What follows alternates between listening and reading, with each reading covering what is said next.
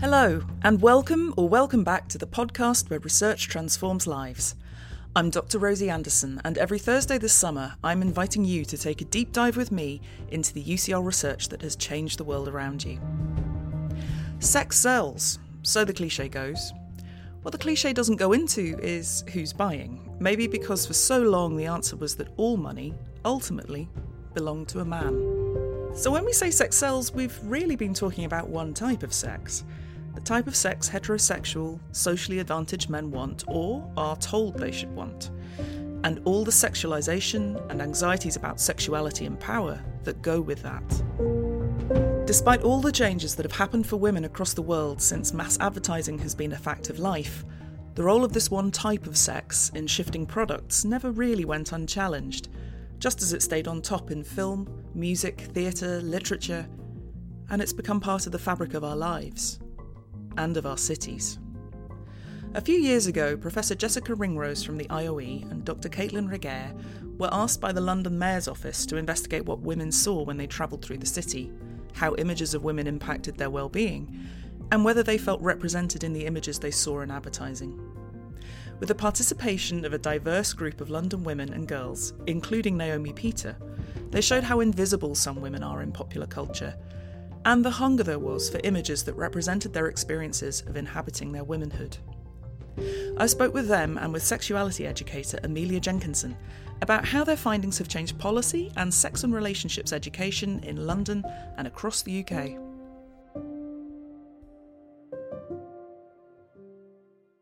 Thank you for talking to me, first of all. It's really nice to have us all in the same room. I was going to ask first up Jessica and Caitlin about how you came to be doing the particular piece of work that we're going to be talking about, which was commissioned by the Mayor's Office in London. And what were the events leading up to that, and how did you become involved in doing this work in the first place? Okay, so you might have remembered a big media event in London in 2015 where there was a really controversial advertisement with a really skinny blonde woman in a bikini, yellow bikini, and it said, beach body ready, and it was Are for you beach body ready? Are you beach body ready? And it was for protein powder, and women and girls got really angry about this representation and this invocation with the question mark in this advertisement, and there was quite a viral protest. And at the time I was studying some teenage girls who actually went on the protest in Hyde Park, and they had a write-up in the New Statesman. They did a story on them, and I guess perhaps the Mayor of London maybe got a hold of this and saw that I was doing some research on this topic, and they approached me in the late 2017 about a campaign they were going to be doing for Greater London Authority called The Women We See. And it was all about how do women and girls in London feel about representations, particularly in public advertising, what's problematic, and what can we do to change what may or may not be problematic. Yeah, and I think what was really interesting is that it was such a clear reaction to that public outcry. There was such kind of a visceral public outpouring in reaction to this particular advertisement. So the Mayor's Office decided to do something about it, and they said, okay, how can we change this? And in fact, Sadiq Khan himself said he didn't want his daughters living in this context. He wanted to personally do something about it. Which we thought was really fantastic. Mm-hmm. And Naomi, Amelia, do you remember this happening at all? I don't even know if you were living in London at the time. I wasn't, but I do remember it actually, and I do remember seeing that advert. I was living in Newcastle, so even up north, we'd heard about it. I remember quite vividly, but also, as well as the outcry, there was also an outcry against the protest. People complaining about what's wrong with what we're seeing. I do. That's what I do remember. That's absolutely right. The brand got in touch and actually challenged a lot of the protesters. They went onto Twitter and actually rebutted a lot of what was being said. And I think that's a really important part, that you have these, young women taking to both the streets and to social media to voice their distaste for this. And you have a brand with all the power that a brand has, actually talking back to them and saying, no, you're wrong. Yeah, I really remember that aspect of it. I was doing a master's in London at the time, so I remember seeing the adverts and feeling pleased when they had been graffitied, and following the Twitter threads with people kind of posting pictures of themselves swearing at the adverts and things. But I was running a sort of small feminist project with a colleague as well, so yeah, we were definitely sort of aware of it happening, and sort of No More Page 3 and things happening at the same time. So there'd been quite a lot around a sort of representation, I suppose. When that moment happened, it was a very important year, 2015, right? That you had all of a sudden people feeling that they could talk back to things. This is the year of Me Too, right? Yeah. Which followed that autumn after that summer campaign. So there was, I think 2015 was a really important moment in time where you have women starting to, challenge the status quo in the media in a very kind of concrete, substantive way.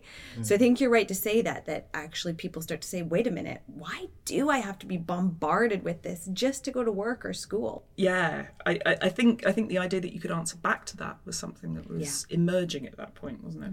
It's also quite depressing though, because they actually generated a massive amount of advertising revenue off of that ad. So, both the kind of backlash, but I can't remember the exact figures, but it went up massively because of the controversy that was created. So ultimately it was like a kind of like a tricky way of trying to actually get their brand bigger, protein world. So we do have to think about the economics of it and what's going through their mind when they do these kind of things and these stunts. So Naomi, how did you get involved? I was invited. I was invited and then came down and had a talk, and I thought it was going to be quite casual, and it was like a whole mini production crew. I was like, this is interesting. And then just effectively as a Londoner, shared my personal experience. And were you particularly drawn to it as a research topic? Is it something that you'd given a lot of thought to in the past? Yes, I mean, entirely. For me, representation is absolutely key. It hasn't been around in many areas growing up. I mean, for me, watching television, not seeing any people of colour was normal. I remember when I said to my mum, I was like, yeah, when we were young, we used to love the cowboys and Indian films. And she was like, well, no, that's all that they had, basically. And, the roles were always so stringent, and they still kind of are. I mean, it's improving, but that's because we're allowing also women into the space. So it's not predominantly led by straight, cis, white men. And as soon as you create diversity, just not just in how people look, but also skill sets and culture backgrounds and how people think, you end up with a far greater representation, which just makes everyone feel included. So is that something I'm interested in? Yes, because I mean, I like to work in those spaces. I work in it from a creative aspect. And for me, I always pay much more attention to bring women within the industry because it's so heavily male dominated, and also not overly sexualized, because that's another thing that we have within the marketing and branding area. Yeah, and I think one thing that was in many ways quite unique about this project is we had these three kind of big institutions coming together. We had the academic institution. So there was this research-led project that then was feeding into, and Naomi's absolutely right, a fairly surface industry, right? Advertising. And so we were operating in conversation with kind of corporate marketing. And then we had this policy angle at this also. So the other big kind of institution was government. And so we were trying to triangulate all of these things within this project. And so, yes, there was the advertising campaign, but ultimately, I feel like the biggest change we were able to make was the policy change. So to feed into advertising standards. It's a different proposition, isn't it? Then how do we market research this? How do we take this out into the world and market research this so that we can, you know, tap into the disaffected people who went on that march and sell them some stuff? It's a different thing to sort of having a conversation about the kind of environment you want to live in, the kind of society you want to live in. How do we set some standards for that, which is more what you all were trying to do, as well as shape some of those day-by-day decisions that are being made in advertising companies and things. But that is a big project, and that's a big task. And you used some very creative methods to go about investigating that. We were really interested in how different women from different boroughs moved through London and used public space. And so we had really diverse encounters. So I picked up one individual from a nightclub at 2 a.m. to take her on her trip home. And kind of the nervousness that she had about that, we talked about. We thought about, what her journey was like, in contrast to a woman in Southwest London who was a pensioner who just wanted to walk out to get her milk, in contrast to a woman in North London who wanted to do her very first journey on the overground with her baby postpartum, right? So we had these very diverse encounters with individuals. And in our initial interviews, I would call them and we'd figure out, what would be a journey that was most indicative of their use of London. And then we would travel on this journey. And those journeys might have been by foot or by tube or by bus. And I think what was so fascinating about these really kind of textured encounters was we realized that advertisements change the space. So we had one woman who identified as differently abled and Black British, who had 2 children, and she wanted to take the bus to take her children to the library, a 7 and a 4-year-old child. And when we walked up to the bus stop, there was a giant advertisement for American Apparel in a woman in flesh-colored underwear that was almost the entire side of a bus stop. And she said, I'm able to monitor the advertising that my children see in my home.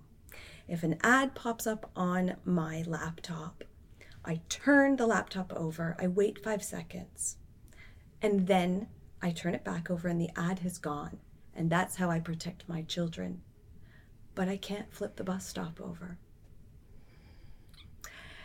And it's through these traveling interviews that we really got a sense that public advertising is non-consensual. And as a result of that, it needs to be held to a higher standard. And that was a big finding within our work. Absolutely. Well, we had a very similar type of experience. We went to one of our research schools and we got out of the train and there was one of the Boohoo advertisements of the, tasseled bodysuit. And so when we went into the school, this Boohoo advertisement, which is very close to their school grounds, became the topic of the conversation, and how, these kinds of advertisements made the girls feel. They felt that it was very sexualizing. They felt that there could be a way of wearing that bodysuit, maybe in a particular environment, like a festival or something. But the way that they were being sold, this bodysuit wasn't really like that. It was more that it was more that this advertisement made them feel bad about themselves when they were walking past it on the way to school. And they had to pass it to get to school, which I think is crucial. Yeah. That was on their school journey. They couldn't not pass it. Absolutely. So what we did with young people to try and find a space of like resistance and talking back to these processes is we designed an arts-based methodology of collaging. So what we would do is we would bring in a whole bunch of different advertisements. We'd bring in the free ones from the Tube and just a whole bunch of different magazines, and we would just set them a task of, and it was just a big blank sheet of paper, and like, you know, what would you like to see differently in advertising? And it was like incredible, these beautiful collages they made. They separated into small groups, and all sorts of really critical, amazing messages, you know, about body hair, about thinness, about ability, about, you know, LGBTQ rights, just anything you could think of, because the young people were, you know, extremely critical and savvy. And those collages became a really important part of the project because they provided a vehicle, a voice of the young people when they themselves couldn't be there. So Naomi, I don't know if you remember when we were at the launch of the research, we had those collages prominently displayed, and people kept going up to them and touching them and commenting on them and saying how amazing they were. And that's the power of these innovative arts-based methodologies, because they were actually capturing the young people's voices. They were showing the critically resistant kind of like, I know that Amelia has gone on to kind of like use that in different ways in the work that she's been doing in School of Sexuality Education. My favorite was like taking a model and then drawing little tiny black hairs all over her arms. And her legs. And her legs too, yeah. Yeah. And even the bikini line. Yeah. Yeah, we were really inspired by the collages, which has informed a big part of our body image workshop that we do in schools, primarily in secondary schools. And we actually start, as per the whole project, with the Beachbody Ready advert and explain about the complaints about the image, and ask students like, why do you think it kind of had this reaction, to start that conversation. So we give them a bit of scaffolding and a bit of space to think critically about representation, the images that we see around us, the impact of that, before we go into the collaging. We use things like MTV Decoded has a great video on kind of white beauty standards and that sort of thing. So giving them, similar to the project, that kind of intersectional framework to think about, body image and representation. And then we follow a very similar methodology. So give them a bunch of magazines of printed out adverts, using like the Boohoo advert and things like that to sort of recreate all of those images that were really integral to the project. And they work together in small groups. Again, we leave it fairly open and say, like, do be as creative as you like.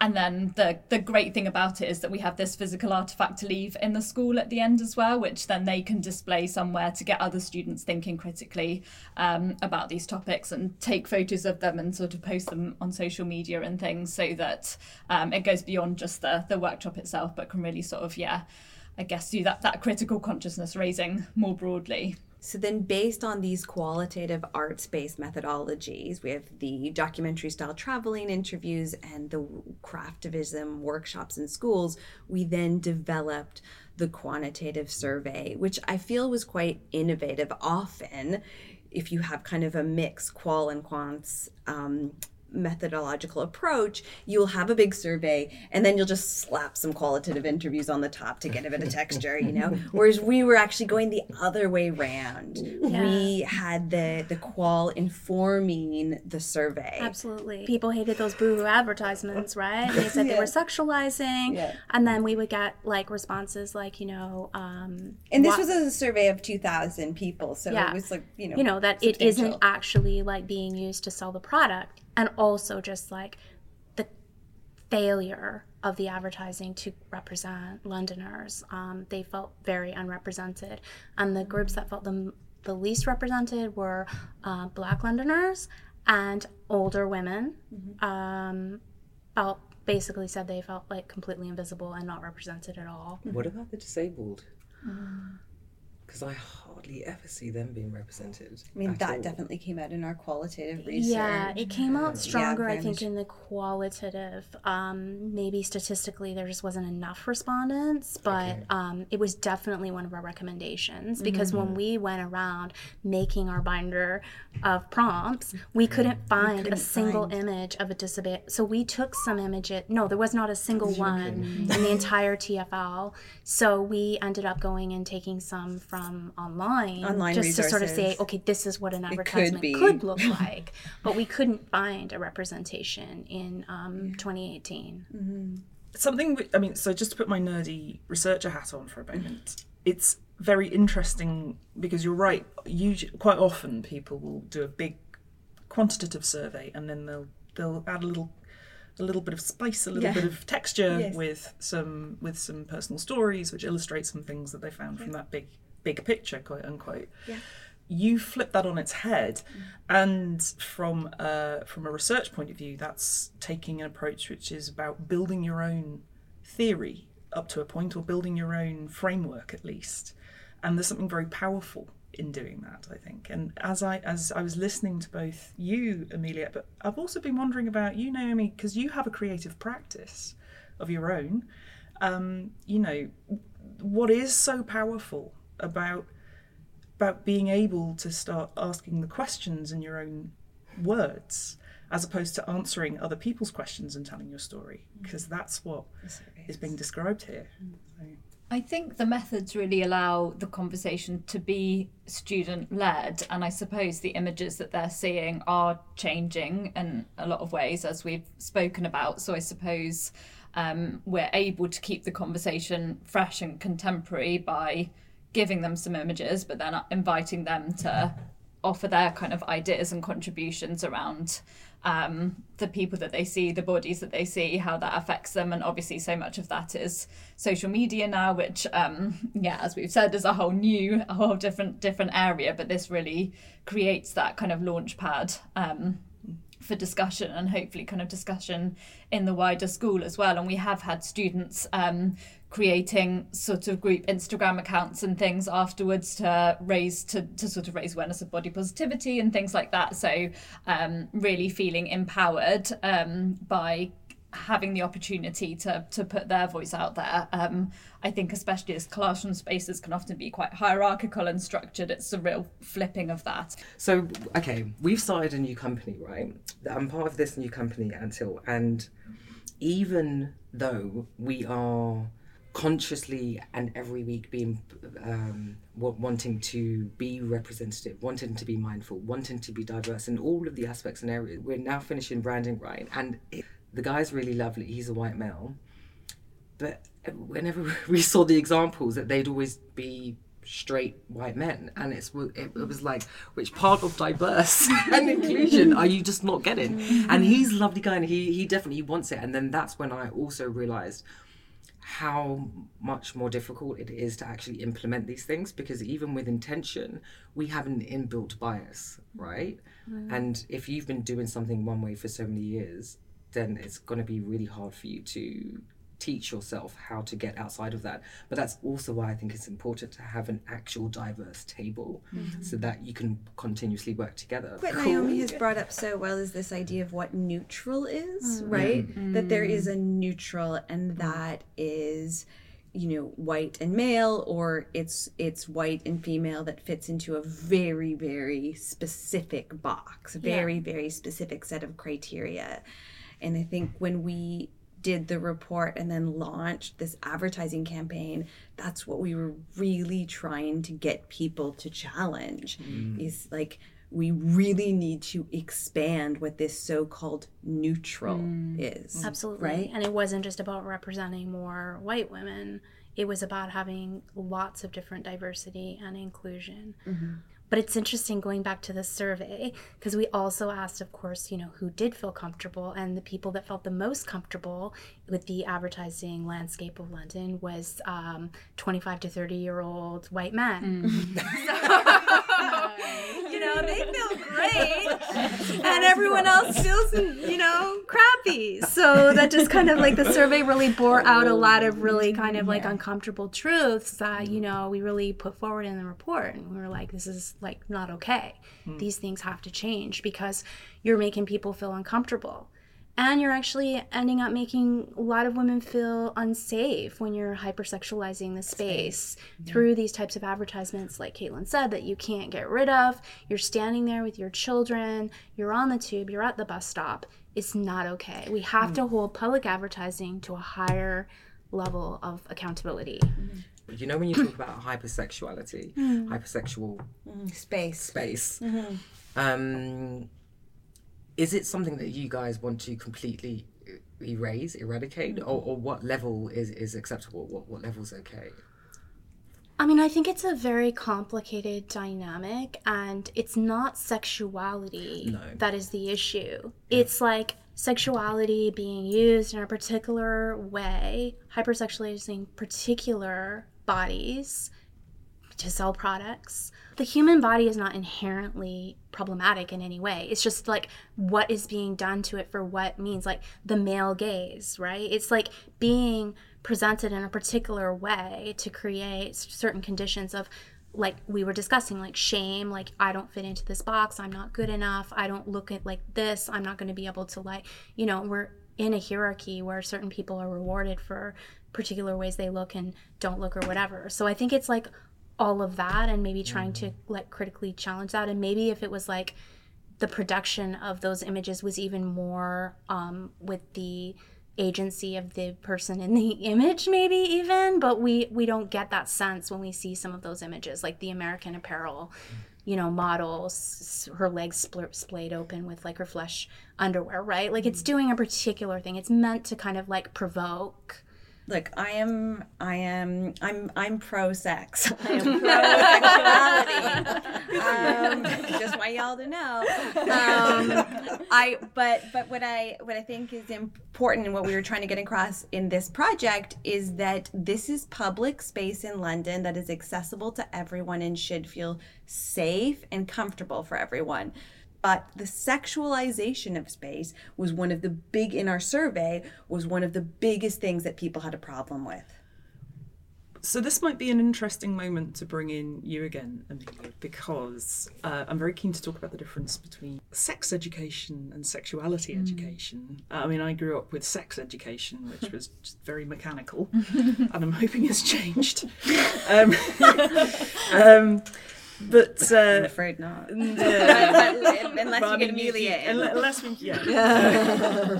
It seems in that public space, the people who are maximum comfortable are white men, aged 25 to 30, and everybody else is being asked to make themselves acceptable to that demographic, or to imagine that they are that demographic and produce content that would speak to them, and that is the sort of way that you find a platform. But there are so many different sexualities, including that one. For a culture to venerate one at the expense of the others is really, really kind of one of the things which this research is partly about. What is it like to put the tools in the hands of young people who feel they're underrepresented in those depictions of desire, beauty, love, lust, whatever? Because that's what you all have in common. You use methods which give people the tools that allow them to do that. So yeah, I guess in sort of UK policy, sex and relationships education is the term that's used.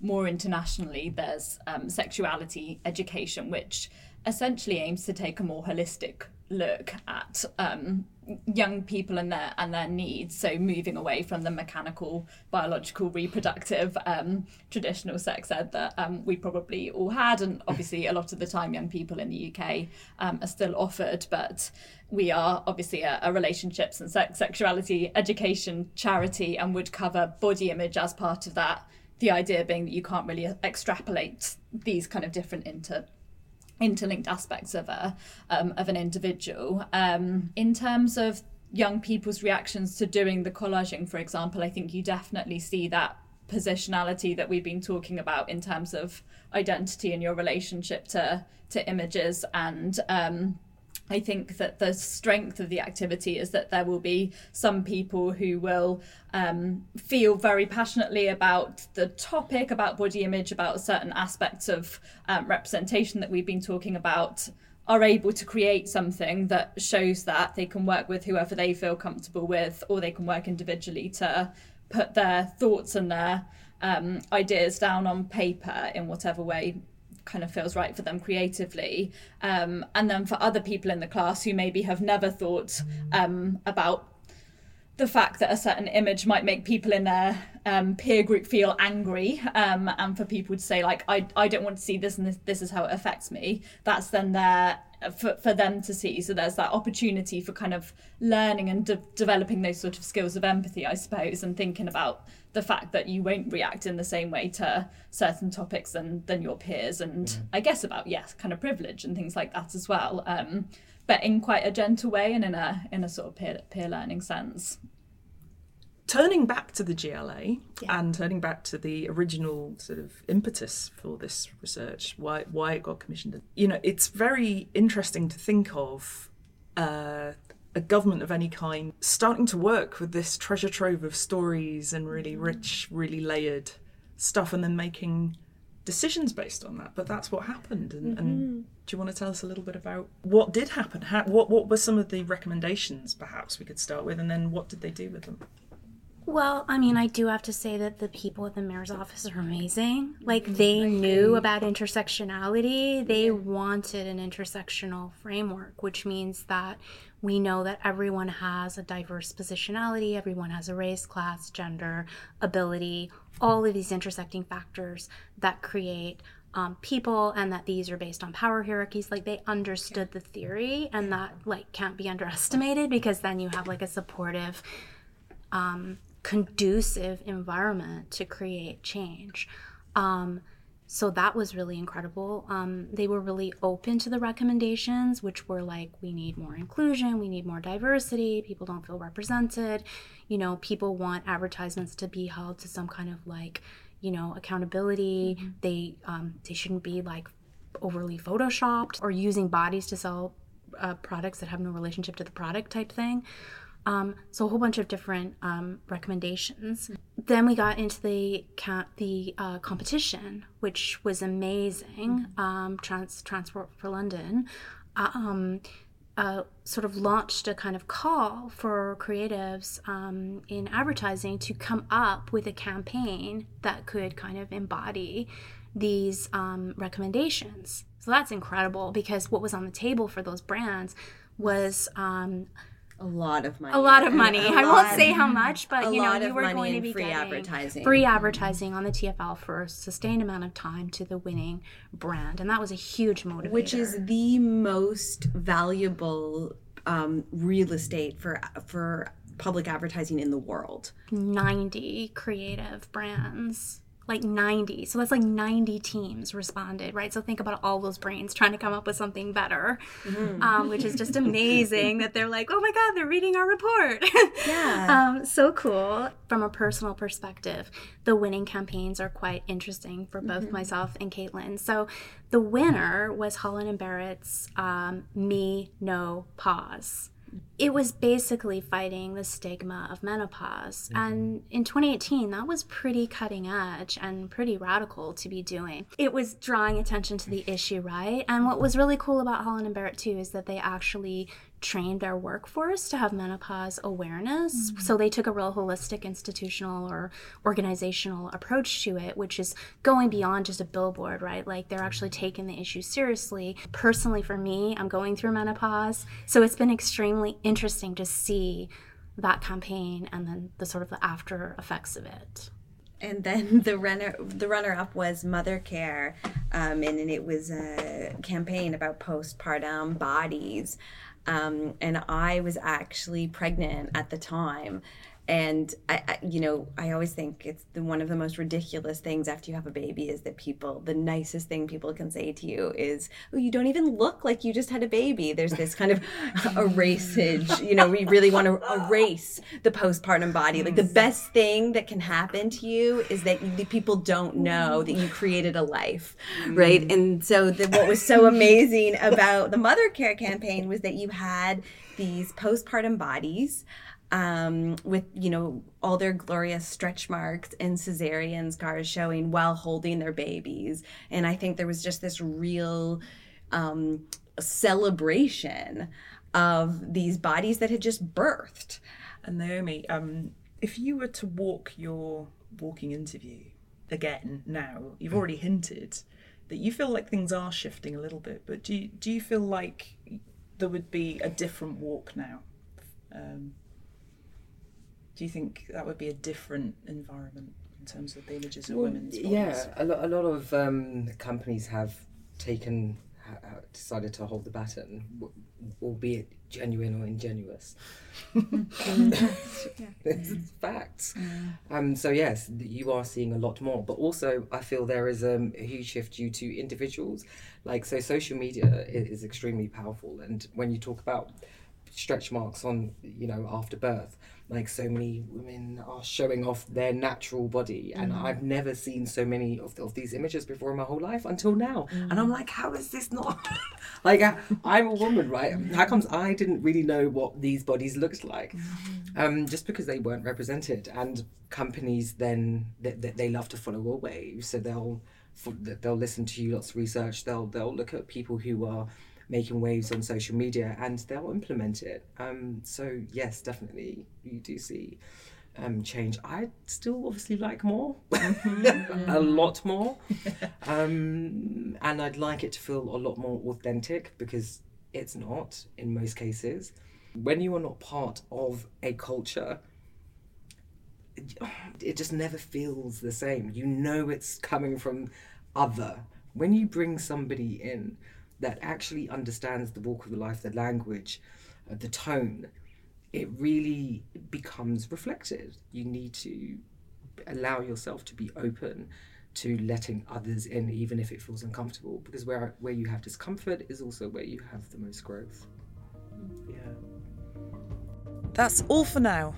I hope to see you next time, where I will be talking to Professor Jess Dayton about her research into how best to support young people's mental well-being at schools and in the wider world. If you can't wait until then and want to hear more about the impact of UCL's research on society and the world, then why not take a listen to Made at UCL, presented and produced by our students. Finally, I want to thank Professor Jessica Ringrose, Dr. Caitlin Reguer, Naomi Peter and Amelia Jenkinson, our guests, and of course you, our listeners. This podcast is brought to you by UCL Minds, bringing together UCL knowledge, insight and expertise through events, digital content and activities that are open to everyone.